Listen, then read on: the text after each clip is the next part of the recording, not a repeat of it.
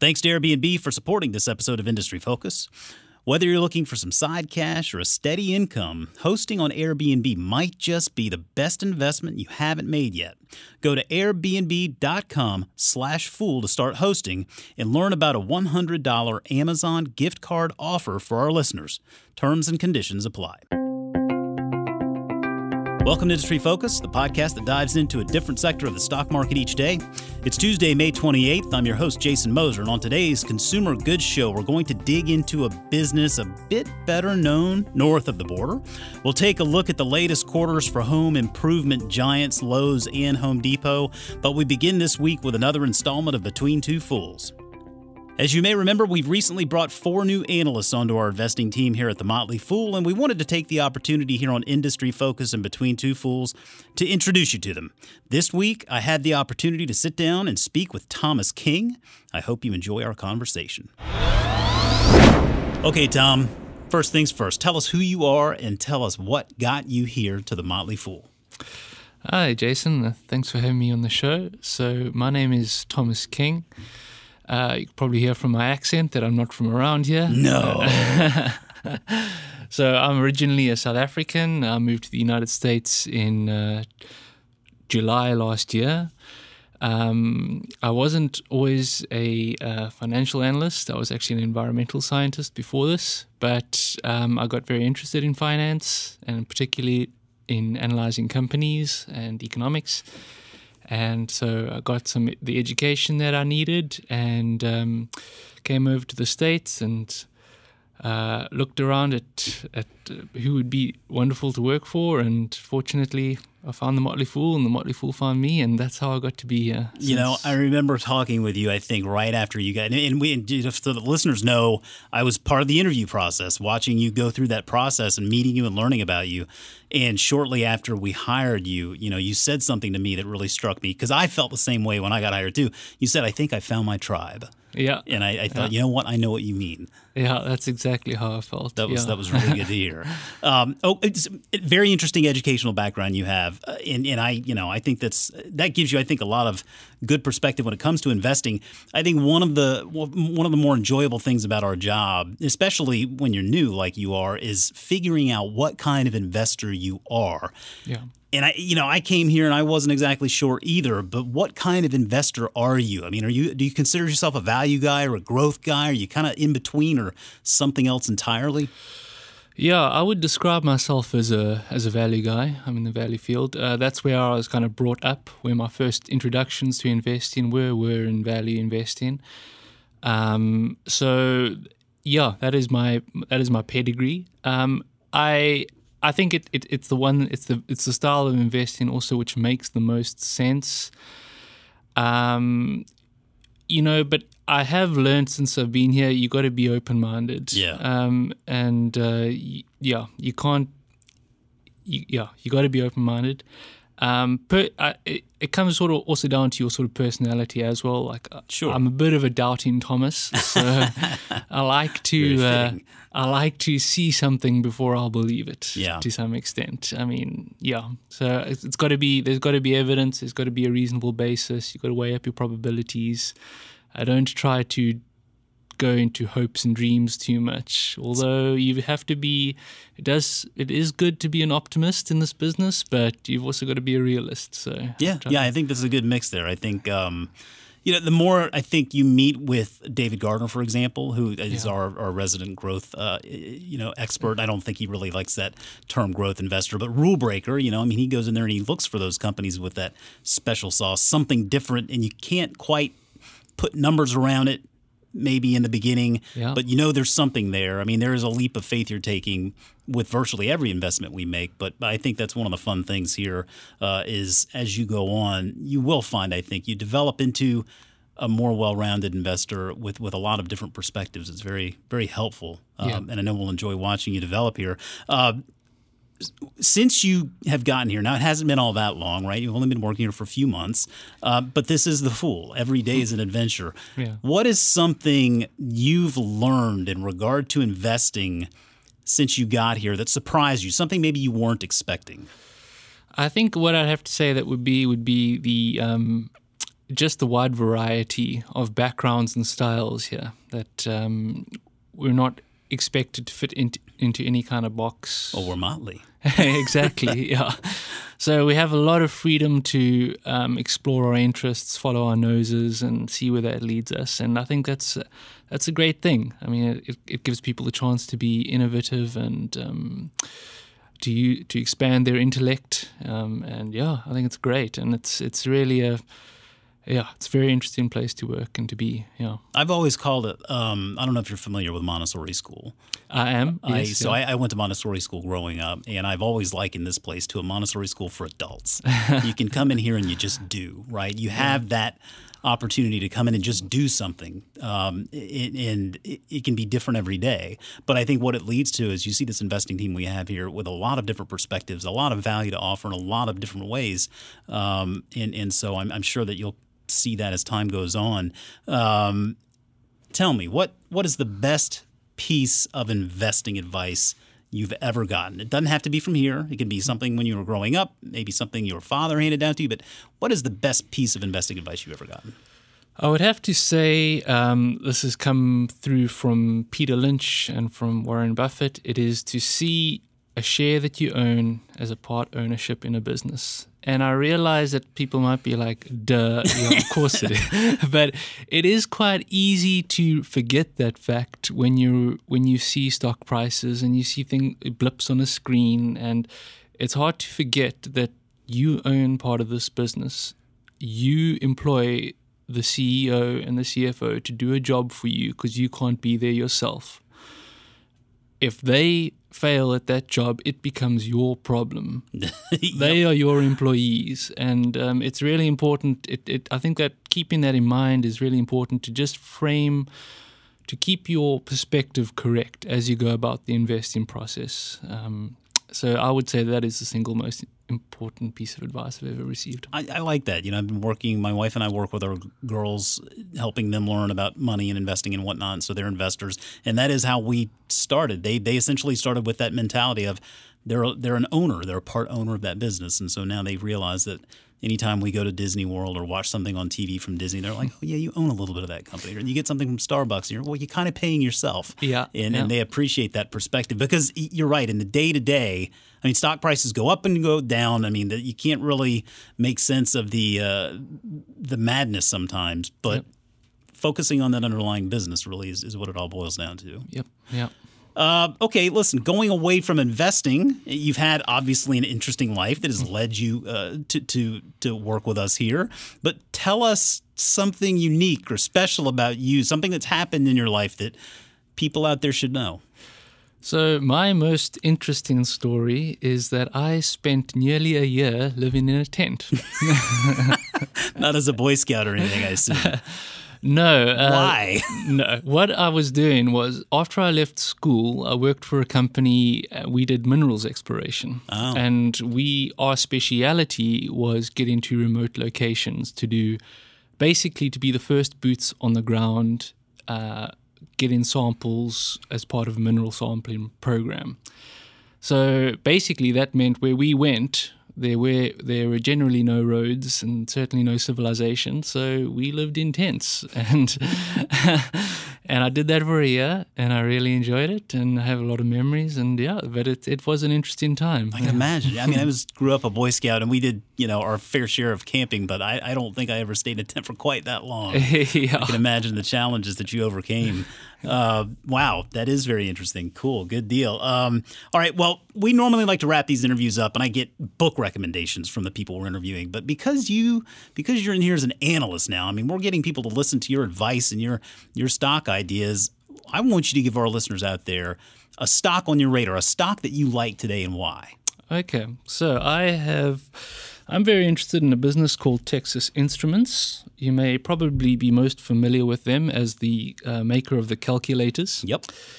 There are a lot of attractive features to this business. I think the management team is very experienced. They set transparent targets for themselves, and they measure themselves against these regularly. So that is always good to see. In terms of the economics of the business, it's a manufacturer of semiconductors, which are essentially the brains in our electronic devices. They do all the processing, process all the information. So they've got a very strong wind in their sails as devices become more and more computerized. I mean, we're putting semiconductors into washing machines these days. It's scary. Yeah, so they've got a good wind in their sails. They're also a very profitable company. It has amazing returns on equity. So over the last 5 years, its return on equity has varied between 26.6% and 57.7%. Wow. All right. And over the same period, their amount of debt as a proportion of their total capital has varied between 25.6% and 36%. So what that says is that TI is achieving these returns on equity without significant leverage. That's always encouraging. Yep. All right. And in the last financial year, it had a free cash flow margin of 38%, with free cash flow calculated as cash from operations minus capital expenditures. So for every dollar this business earns, the shareholders could happily take out 38 cents without impairing the competitive position of the business. All right. And this is also not just a once-off blip in its performance. This free cash flow margin has grown from 28% 5 years ago to its present level. And another nice thing about it is you can buy this business currently for about 15 times free cash flow. So a relative bargain in a market where everything looks pretty darn expensive today. Correct. All right. Well, Great stuff. Good deal, Yeah. Tom. Well, I appreciate that. I'm sure our listeners enjoyed getting to know you, and I'm sure they'll be hearing a lot from you in the near future. Thanks for coming by. Thank you very much. Thanks again to Airbnb for supporting this episode of Industry Focus. If you're looking for some extra income, then hosting on Airbnb might just be the best investment you haven't made yet. That's because it's free to list your home, and Airbnb offers a $1 million host guarantee that helps protect your property in the unlikely event that something goes wrong. Host when you want, how you want. It's all up to you. Do you like money? Of course you do. That's why you're listening to the show. With Airbnb, you can make money while you travel. Why leave your home empty during vacations? Instead, earn money while you're away so your trip expenses get covered. And hey, if those expenses are already covered, well, then you're in luck because there are many different ways to utilize the extra income from hosting on Airbnb, like paying bills, subsidizing home improvements, or you can even save up for retirement. And remember, you're the boss and always in control while hosting on Airbnb. Determine home availability dates, prices, house rules, guest interactions, all your decisions. Go to airbnb.com/fool to start hosting, and you'll receive a $100 Amazon gift card if you generate $500 in booking value by July 31st. That's airbnb.com/fool to start hosting and learn about a $100 Amazon gift card offer for our listeners. Terms and conditions apply. And joining me in the studio now, via the magic of technology, it's Mr. Asit Sharma. Asit, how's everything going? Fantastic, Jason. Just got back from a trip to Canada last week. My wife's niece got married, yeah. And I loved it because it was a big Indian wedding, so I got to eat a lot of delicious food, dance the Bhangra dance, see some old friends, and I also got to look at lots of fascinating Canadian businesses on the ground while I was there. Well, I was wondering what the impetus was for this kicking the tires on Canadian Tire this week. Now I get it. Hey, let's jump right in here because it's not a business I was very familiar with before you had mentioned it, but I had a chance to give it a look over the weekend, and there are some interesting points of this business here that I think are worth expounding on. And so I'm going to throw it over to you immediately here, just to ask you, what is it about Canadian Tire that has your interest today? First off, the name is deceptive. It's not really a tire company. Canadian Tire started out as a tire business in 1922. They're coming up on their 100-year anniversary in 2022.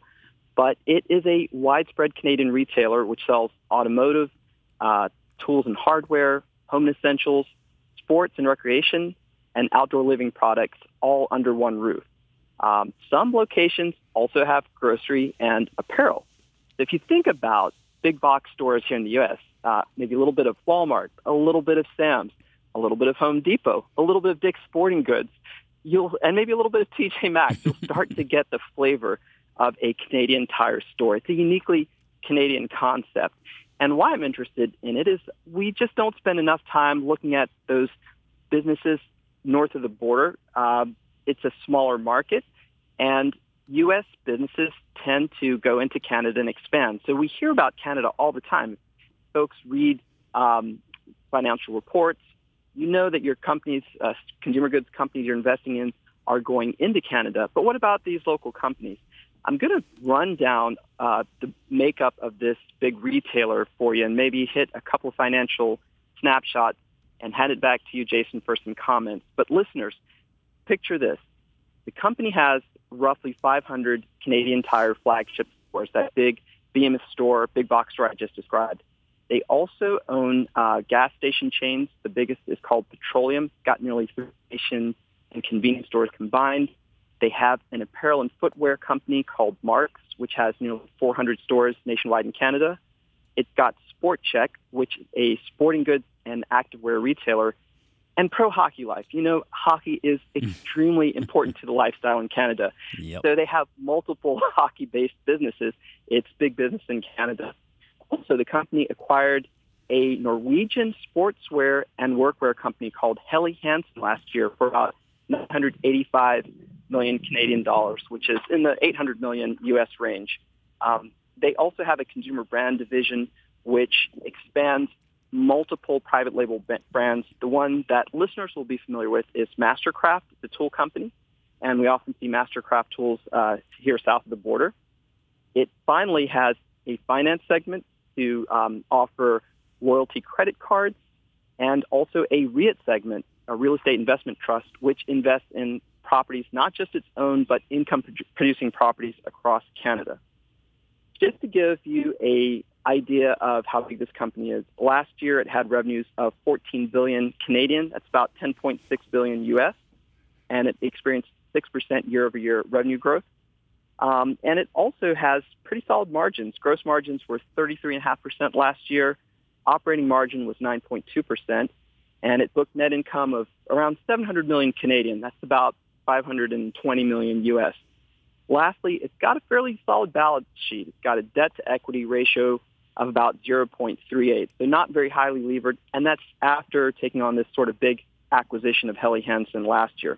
So that's an overview of this really sprawling Canadian company, which considers a lot of our well-known big box retailers its primary competition.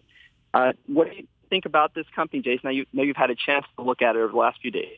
Yeah, I took a look at it, and I mean, the first thing that struck me was that it does seem like they've hit a little bit of a wall on top line growth there, but that could be for a number of reasons. I guess when it comes to retailers, though, generally you have to at least ask yourself the question: how much can they grow from where they are today? I think the one hang up I have, generally speaking, when it comes to retail type plays that are branded to the market in which they serve, and in this case, Canadian Tire obviously sort of hitching its brand to its Canadian identity, and not that there's anything wrong with that, but I do wonder how much that brand resonates outside of its home market opportunities. So I think that would be the big question for me, is in a world where we've got a lot of choices as consumers,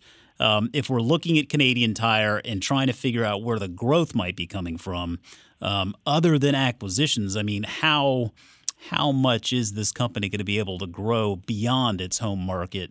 And how much growth do you think is left there in its home market? Do you have any thoughts where that's concerned? Sure. And I think those are really good points. In fact, historically, the company has had two forays into the U.S. which weren't very successful. It tried to come in a big way in the tools segment, is a great example, and just could not make it and turn its focus back to Canada. And I think that Canadian Tire's answer to that question is this expansion into alternate business lines, very lucrative consumer finance segment, and also this REIT, which is investing in properties, as I said before, just its own. So one of the strategies the company is employing is this growth through acquisition, which still begs your question, Jason. If not through acquisition, how will the company keep expanding? The primary vehicle that it's used to do this really since the 1960s, 1958 is the core years. They have developed a loyalty program which is really popular in their market. It's called CTM, or Canadian Tire Money.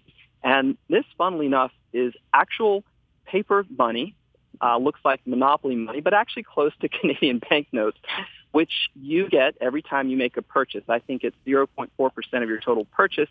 You get paper money that you can then use at a subsequent visit to the stores. And it's so popular in Canada that a lot of mom-and-pop stores will accept Canadian Tire Money because mom-and-pop are shoppers at Canadian Tire. They have really updated this whole system in the last 2 years, and now it's a card-based system very similar to what we see in the U.S. It's basically credit cards, loyalty cards, and they've upped the rewards. They still have that paper money, which is so popular in Canada, but now this program, which many big box retailers in the States have had for 10 to 15 years based on that consumer finance model, they're still skimming the surface of that, and I see some growth in this segment. It's the more profitable segment.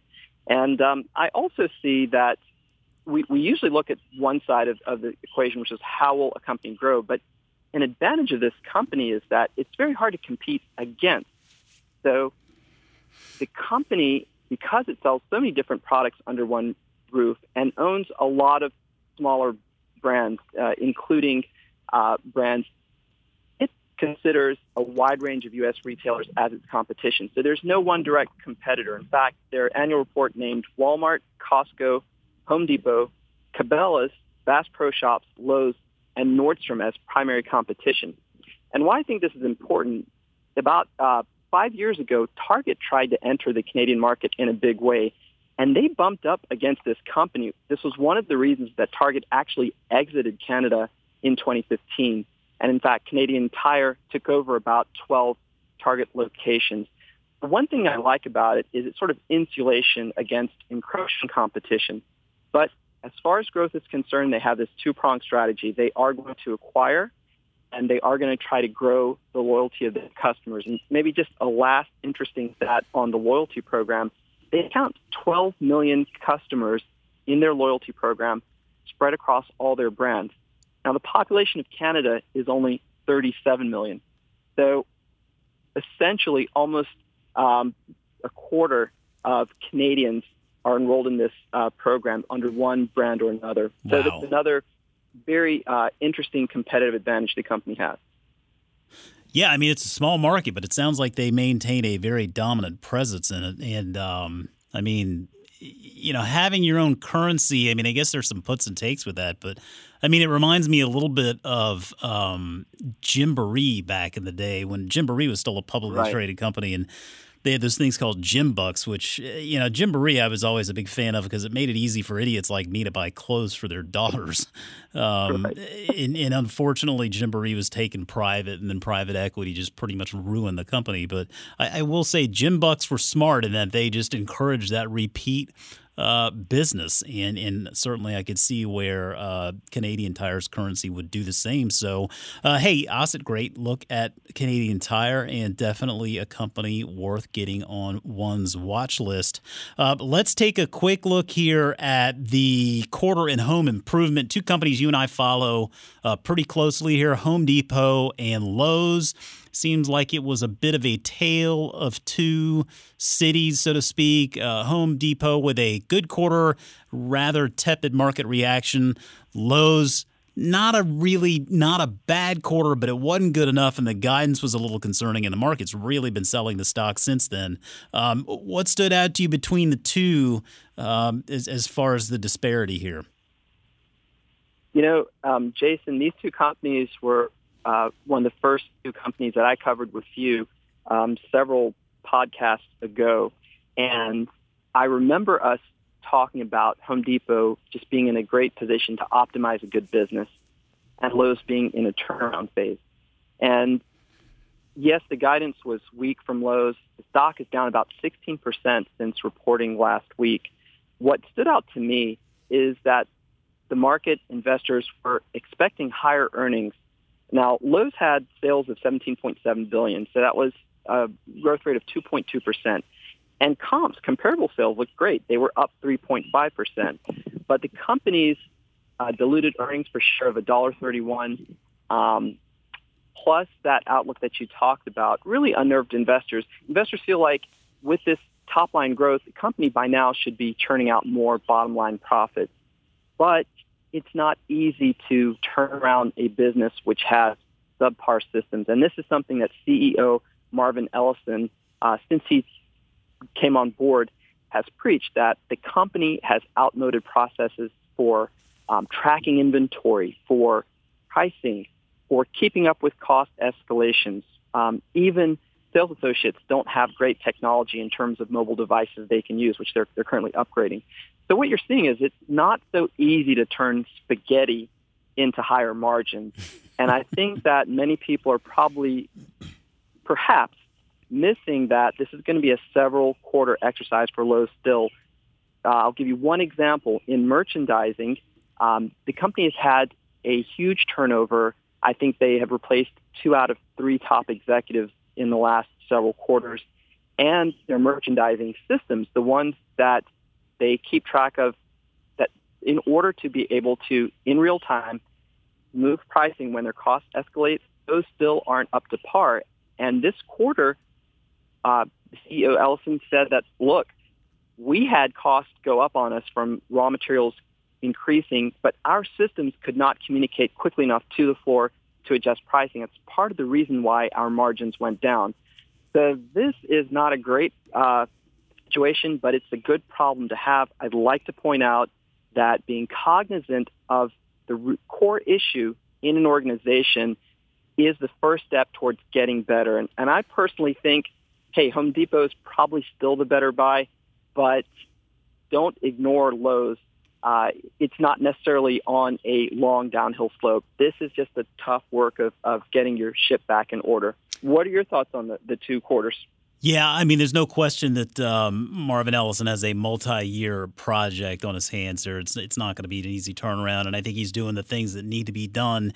It's never easy when you're having to do that in the face of a competitor that continues to perform well. And I think with Home Depot, clearly they're separating themselves. When you look at things like big ticket comp sales, and those are those sales that are over $1,000, that was up 4% for the quarter. But I think when you look at where Home Depot is really shining, it's with the pro customer, and that pro customer now represents close to half of overall revenue. They're building a very robust rentals business from that as well. And just to show you some of the math behind that, several years ago, they may have rented tools to 1 out of 10 or so of their professional customers. Now that number's closer to 1 in 4. So building a robust rentals business, and that certainly results in those professional contractors buying more stuff from your stores as they come and rent those tools that they need to use on an ongoing basis. So, you can see where Home Depot is really executing. You can see where Lowe's really needs to get some work done. But to your point, it's not like Lowe's has been a bad investment. Over the last 5 years, the stocks have essentially tracked one another. You stretch that out to 10 years, Home Depot separates itself a little bit. But again, it's not like Lowe's has been a bad investment. So assuming that Marvin Ellison is on the right path here, I think there are reasons at least to be hopeful. But if you're looking for the no-brainer in the space, yeah, my money goes to Home Depot 10 times out of 10. Listen, Asad, I hate to cut it short here, but we do have to go this week. I appreciate you calling in and talking as always. You take it easy there in North Carolina, and I want to talk to you a little bit more about that trip you had up there, that Indian wedding, because, man, I love some good Indian food, and I'm trying to learn how to cook some more of it myself. we'll just have to grab a meal together pretty soon. All right, look forward to it. As always, people on the program may have interest in the stocks they talk about, and the Motley Fool may have formal recommendations for or against. So don't buy or sell stocks based solely on what you hear. Today's show is produced by Austin Morgan. For Asit Sharma, I'm Jason Moser. Thanks for listening, and we'll see you next week.